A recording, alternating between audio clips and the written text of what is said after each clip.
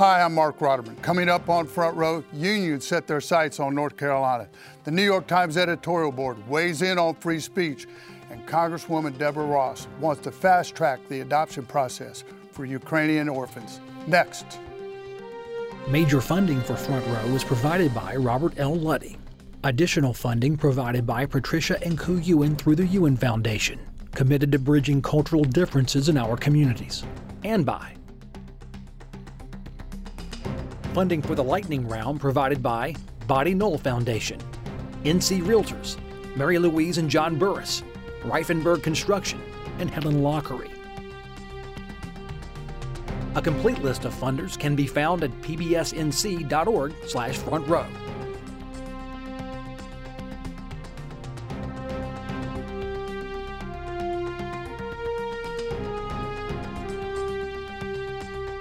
Welcome back. Joining the conversation, Mitch Kokai with the John Locke Foundation, Robert Reeves, the Democratic leader in the House, political analyst Joe Stewart, and Donna King with Carolina Journal.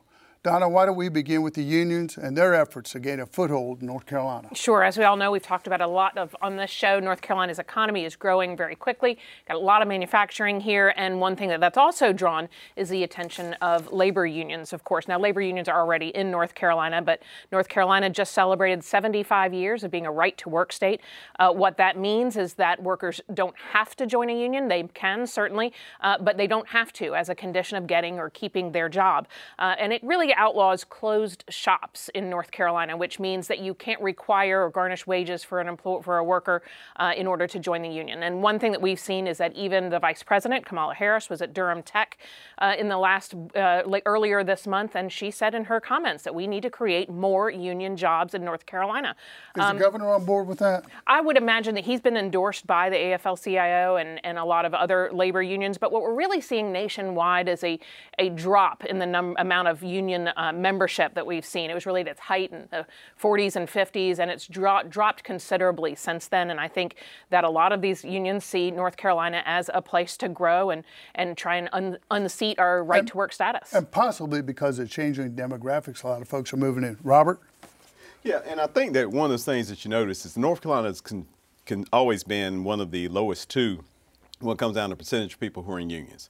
But I think one of the big issues that you see with unions is coming out of the pandemic. And a lot of the pandemic has exposed situations where workers didn't feel protected. And so they want an opportunity to get protected. You've seen the latest Gallup poll that even 47% of Republicans start to favor unions. And I think what it is that you do see a reduction in unions basically because of the kind of jobs that are out there. Like you don't necessarily need a union at Apple or something like that. But on the flip side, on the manufacturing jobs, I think a lot of people did feel exposed during that time and want to have the right to at least have the opportunity to unionize. Mitch, how would unions impact the job creators? Well, certainly job creators would look at this with some concern. Now, big corporations often like unions. I mean, we've seen corporations that have moved into North Carolina that have European bases where they're used to dealing with the unions, and sometimes those big operations like to work with a union because it's easier to deal with one person and deal with your thousands of workers. But mom and pop operations, it does make it more difficult, and certainly there is a big difference between the private sector unionization and public sector unionization. In the private sector, the union may want more benefits, more pay, but they also know that the business has to survive for them to be able to keep going. So they do have some limits. Whereas in the public sector, basically you have the people who are in a union or a union-like setting bargaining with politicians rather than with the people who really pay the bill, the taxpayers.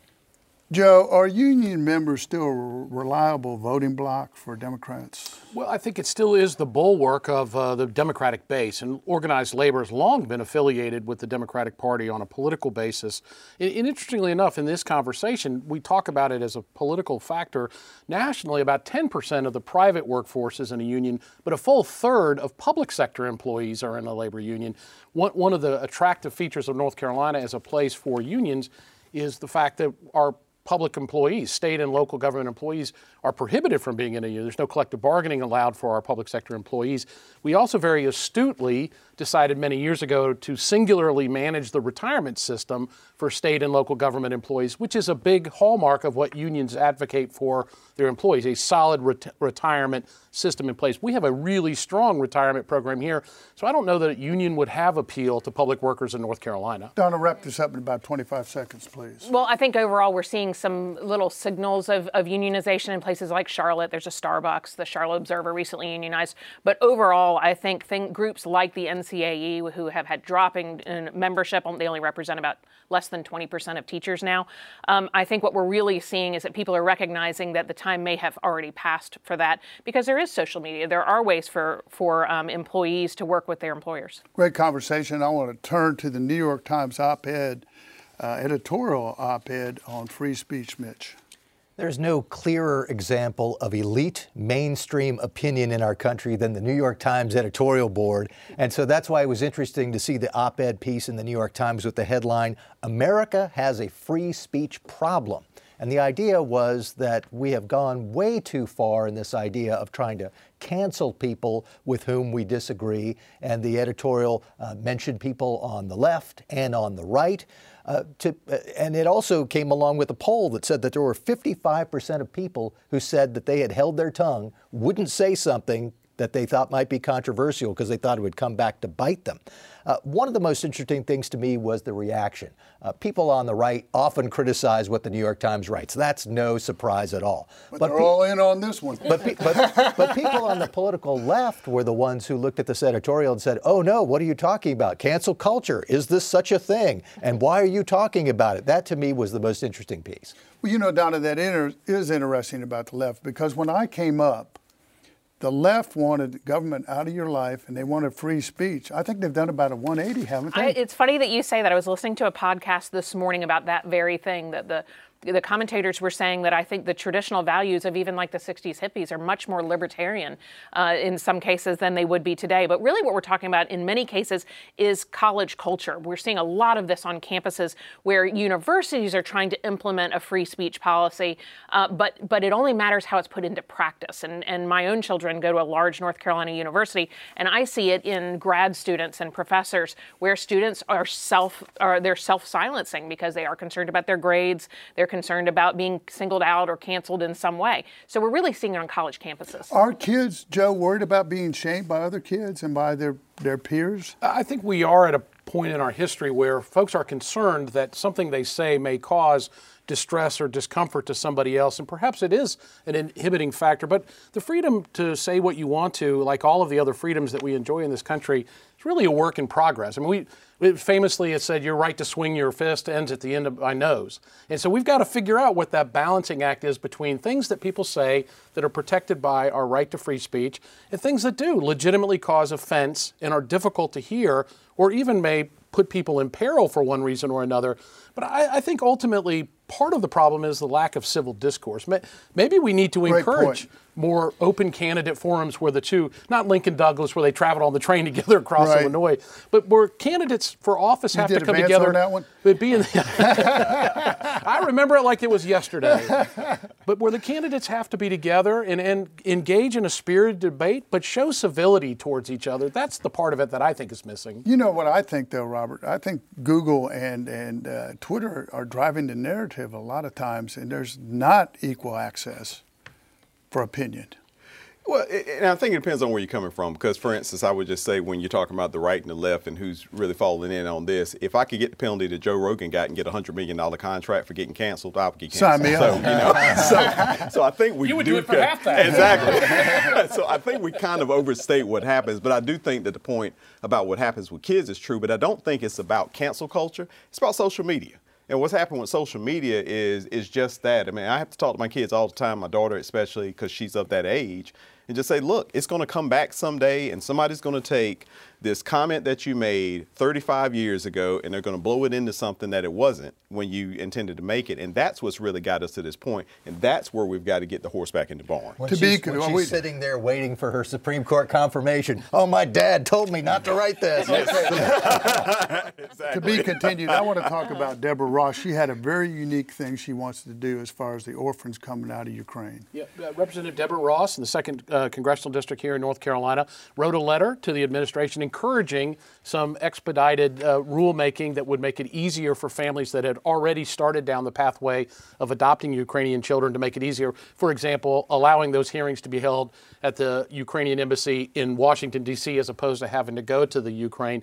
But this is recognition of the humanitarian aspect of this military conflict. Representative Ross pointed out that at least 100 children are known to have died already in this conflict, probably more that have yet to be reported. And to her credit, sees this as a value-added proposition for this country to lend aid and comfort to the Ukrainian people who are suffering so dramatically. The president announced this week they're going to open up 100,000 slots for Ukrainian immigrants. And I bet it would be more. Yeah, and $1 billion more for humanitarian relief. But there's really two things. This makes sense, and Representative Ross, I think, is appropriately encouraging the administration to take this action. But I think this is just an example of Representative Ross is going to start taking a higher profile on some of these bigger international, national types of issues. So credit to her for having done this. Donna, 10 million people I see are displaced in Ukraine. That's the largest. It's the largest in since World War II. For World War II, yeah, years. One of the things I would say that's important about what she's proposing is that it's kids that are already in the pipeline. They've already been adopted. They've already been put up for adoption in one way or another. Because I think it is very concerning to me to unilaterally lift any kind of restrictions or the process in place to adopt children from another country before we know that their families are not living or don't want to be reunited. I mean, it's complete chaos there. And this happened to Ukraine in the 90s, which I think is one reason why they've put a moratorium on these adoptions, because there were children hosted all over the world and many never went back to reunite with their families. We saw it during the Haiti earthquakes. Kids were literally disappearing from the streets and orphanages were being emptied. Families didn't even know till they went to go find them. It is a horrible situation. Children are regularly displaced from their families during times of war. So a well-intentioned policy that lifts international adoptions from Ukraine across the board could cause more damage than we expect, and we've seen plenty of that over the last 2 years. Robert? Yeah, I think Donna's points are excellent. That's a good thing that I really respected with Representative Ross is the fact that she understood, get the folks who are in the pipeline already, who have already gotten in the process, let's get this done. Really good point. And do everything that we can. Do everything that we can to help out because, I mean, we haven't, even though we've had all this coverage, we have not gotten the scale of how horrible that situation is right now. When you really go through it, you're talking about an area that was mostly at peace and a first world country that suddenly has been thrown into such chaos. And every parent is thinking about their children. And so I applaud her for this. My friend. I echo the kudos for Representative Ross for taking this up, and also I think it's an important reminder of just how complicated it is to get involved in something like this, an adoption from overseas. There are lots of rules, and as Donna pointed out, you can lead to some unintended consequences if you just say throw the rules away, but that doesn't mean that the rules that we have all need to stay in place exactly as they are. Perhaps this is a good opportunity to rethink some of the things that block people from making one of these adoptions that could be such a major positive change in kids' lives. Joe, wrap this up in about a minute. Well, I think this is probably just the first of many types of initiatives like this that are necessary given the terrible scale of human suffering that we're seeing coming out of the Ukraine. And I think it's absolutely true. Probably the atrocities that have been committed already are unknown to us. But as they're revealed, I think as a nation, we have a moral obligation to offer aid and support to the Ukrainian people. Okay, I want to move on and talk about Ketanji Brown, Judge Brown, and her nomination process for the Supreme Court, my friend. Well, I think one is a truly historic and monumental moment, and I think that's gotten a little bit lost, but I'm glad to hear when I talk to especially young people that get a chance to see this, that they understand the enormity of the moment. What I see in Judge Brown's confirmation process is the fact that we've got to figure out how to fix this system. Because what it's become now is that no matter your qualifications, no matter how well you've done, no matter how perfectly you've led your life, that everything seems to be falling on partisan lines. I hope to see a unanimous support or close to unanimous support for, but I think the reality is that you're not going to see that. And I think that we've got to be better than that. When you look at her qualifications, she's literally got the background that you would draw up. If you had a chance to draw up and say, okay, we need a new nominee, just don't talk about race, party affiliation or anything. These are things we want. We want somebody who's had extensive experience in private practice, somebody who's had experience in our criminal system, somebody who has been a judge in some capacity before, a federal judge, and now we're putting her here, and and has the educational background that you want. So it's disappointing in some senses to watch the process, to hear some of the questions. I think that this goes back to Joe's earlier point about the loss of civil discourse. I mean, there was a time where no matter how much I disagreed, like I'd love to go back, for instance, to Judge Antonin Scalia's confirmation. Well, it really started with Judge Bork and yes, Kennedy. It did. I mean, so let's be honest about that. Donna, what was your take on the hearings? I found it to be more civil probably than Kavanaugh? Certainly more than Kavanaugh, but also more civil than Amy Coney Barrett. So I think that was one of the things that I liked initially, is all the members of the Senate committee were saying, like, this is not going to be a circus. It is not going to fall apart. Her sentences of child pornographers. Absolutely. There were a few. There were about 3 or 4 senators on that committee that were very alarmed at her tendency to under-sentence, to deliver less than the federal recommended guidelines for child porn. That was something that came up a lot. And then also there were a few other things that really signaled her position as on the more progressive end of the Democratic Party. But again, she had the qualifications. She did not, one thing I did like hearing was that she didn't seem to view herself as some sort of super legislator. She was very clear that she felt like laws came from Congress. And so that was a plus side. But we did see a lot of that concern about her sentencing of child pornography. And crime in general. But let me ask you, Mitch, how would you frame her judicial philosophy?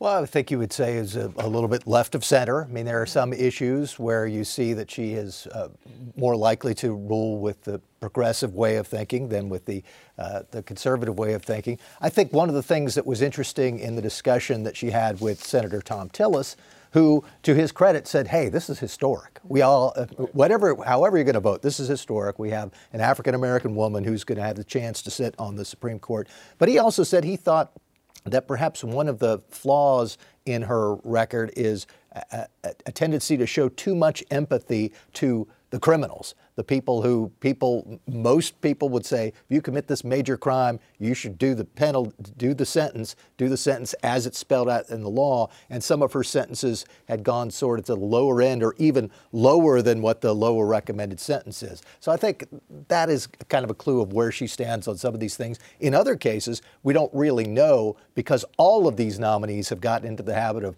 not telling you any more than they have to about what they actually think. Yeah, that's kind of become pro forma, hasn't it? That really, I think it's called the Ginsburg rule. I mean, when Ruth Bader Ginsburg was up there and she was asked questions, she often said, I can't tell you because this could be a case that could come before me. Mm-hmm. Joe, final thoughts in about 30 seconds. Well, I think the most significant thing I saw, Dick Durbin, the Democratic senator from Illinois, presided over these hearings, said that he felt like the Republicans were testing out messages for November, that a lot of the issues that they raised, critical race theory, crime, gender identity, sorts of things, are very likely to be issues for Republican candidates in the fall. And so to some extent, I think a confirmation hearing, we say there's the thing, and then there's the thing about the thing, and then there's the thing about the thing about the thing. And that's kind of what this was, an opportunity for Republican legislators to point to the issues they think are going to resonate with voters. Okay, we've got to move. Let's go to the most underreported story of the week, Mitch. The state Supreme Court is taking up a very interesting case that comes out of Durham. This is involving a police sergeant who was fired based on an incident in 2016. He was a hostage negotiator. He was involved with a fellow who had been barricading himself in an apartment for a couple of hours, and after 2 hours, and he had threatened to shoot himself, the guy said, I'm going to smoke a marijuana blunt. And the police officer, rightly thinking that might be a bad idea, said, look, I'll let you smoke the blunt if you surrender. The guy surrendered, got to smoke the blunt. 4 months later, the police department fired him, not necessarily following its normal procedure. So the police sergeant sued to get his job back, and the courts have thrown out the case, except the Court of Appeals said maybe he has a case based on the violation of his right to the fruits of his own labor. It'll be interesting to see if the Supreme Court goes along with that. Robert? Regional public colleges help build economic resilience, and that's something that we found from a study. And I think what was really interesting for me is not only in the traditional sense that you think about how colleges help the community, but in the sense of when we go through an economic downturn, colleges are best suited to resist that economic downturn. So job safety is still there, economic stability is still there, and so that's further evidence that we got to keep investing in public colleges. So they're the anchor. Joe? Yeah, the Consumer Financial Protection Bureau is an entity created out of the housing crisis back in 2008 to evaluate financial services sector, announced that they're evaluating whether or not there is inherent bias in artificial intelligence that's used to make determinations in that sector of our economy. Here, famously, you would say Not reading by you? Well, yeah.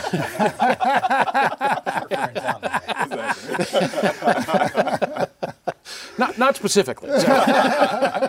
But the concern is, even though you'd say that an algorithm is really just a mathematical calculation based on data, but because it's human beings that are supplanting the data, that there might be some inherent bias in the product that comes out. So the decision on the cost of insurance or a particular loan terms that are calculated automatically by these algorithms may actually have the same inherent bias in them that the human beings previously doing those calculations had. Donna?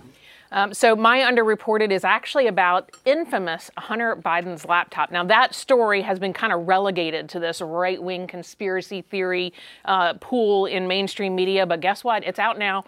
It actually was his laptop. He's admitted that it was, and on it is that he was peddling influence internationally while his dad was vice president. Signed off on that, New York Times has finally signed off. They buried it down on page 20 while everybody was watching Ukraine, but now it's out. And I think one of the things that I take away from this is there was a letter of 50 leaders of our national security team that signed off on a letter saying, you know what, this was all BS, that we support them. Well, those people are actually the ones who are in charge of getting data to send young men and women, our service members, into battle. I want to know that they are not politically charged. Are there any follow-up by the media with them? I've seen very little. I think this will come up, though, don't you? If Republicans, there'll be investigations if they retake the Congress? Probably, but I think that initial story being kind of pushed aside into this sort of, conspiracy theory cesspool to make it very difficult for the actual story, which is only now coming out, to get any traction. Okay, let's go to the lightning round, Mitch. Who's up and who's down this week? What's up? It's legal fireworks in this case involving North Carolina's Opportunity Scholarship Program. There is a lawsuit that's challenging them. This is the school vouchers that we're talking about. And the lawyers involved in this case are having a fight back and forth. It seems that the lawyers challenging the vouchers are conducting all of this discovery where they're going to dozens of private schools across the state and asking them questions, even though they're not parties to the suit. The State Court of Appeals has shut down discovery in that case. My down, also on the judicial front, Judge David Lee. He's been overseeing the Leandro school funding case for several years. He was removed this week and replaced. Robert, who's up and who's down this week? Sadly, deaths from opioids are up in North Carolina in 2020. We had a 40% rise, but the good thing is that A.G. Stein was able to get a settlement that we're hoping will help pay for more education, more support, and to do something about that. Well, I read where 18 to 45, 100,000 folks have died from fentanyl overdoses. Yes, and it's frightening. That signals to me we got to close the border. Go ahead, sir. Well, fentanyl doesn't come from the border. It comes across the border. That comes from China and everywhere else too. So, down the public's opinion of the legislature, whether you're Republican or Democrat, they hate us all right now because they think all we're doing is spending time on redistricting and we're not spending time on the issues that really matter to them. Okay, Joe. We love you. Who's up? People's continued concern about what is fake news. Ben Wallace, the defense minister for Great Britain, was the subject of a Russian prank. He thought he was on a communique with the prime minister of Ukraine. It turned out all to be fraudulent, but the Russian news media pushed out these videos contending that this was actually an interview with the British defense secretary. Interestingly enough, the British defense secretary's office is investigating how a prankster got into a conversation in the first place. Down the Office of Federal Contract Compliance Programs, the Biden administration looking to close the pay equity gap by making sure that contractors with the federal government are evaluating their pay structures to make sure that there's not an inequity between men and women. Donna, who's up and who's down this week? Up, it's got to be potential fraud in mismanagement of $6 trillion of COVID taxpayer money. There was a report from the state auditor's office questions Golden Leaf's process for distributing $83 million. This foundation was to be given grants to small businesses across the state following COVID shutdowns. But there was very little tracking, the auditor's office says, and they don't really know who got it, how much they got. In the end, the Secret Service agency says about $100 billion of COVID money has been misappropriated. Down, please. Down state debt. There's a new report out that says that North Carolina's state debt has dropped from almost $6.5 billion in 2013. Now the state has about $4 billion. Okay, headline next week, Mitch. New attack ads crop up in North Carolina's Senate race. I'm shocked. Headline next week, my UNC friend. in the Final Four. Think they make it? What happens to Duke? UNC in the Final Four. Joe, headline next week. Eclipsed by some of the bad news coming out of the Ukraine area, the Taliban has gone back on their promises not to shutter academic institutions for young girls. And so we're seeing the Taliban act like it did when it was in control of Afghanistan before. Sad. Headline next week. I think Babylon Bee is going to be back on Twitter. They're going to cave to public pressure. If you know the Bee, you know that they have built a huge following after being canceled by Twitter. Tell people what the Babylon Bee is. So the Babylon Bee is a satirical news site, kind of Mad Magazine for the digital age, and huge following, and they've gotten a lot more fans since being canceled by Twitter. That's it for us. Great job, team. Hope to see you next week on Front Row. Have a great weekend.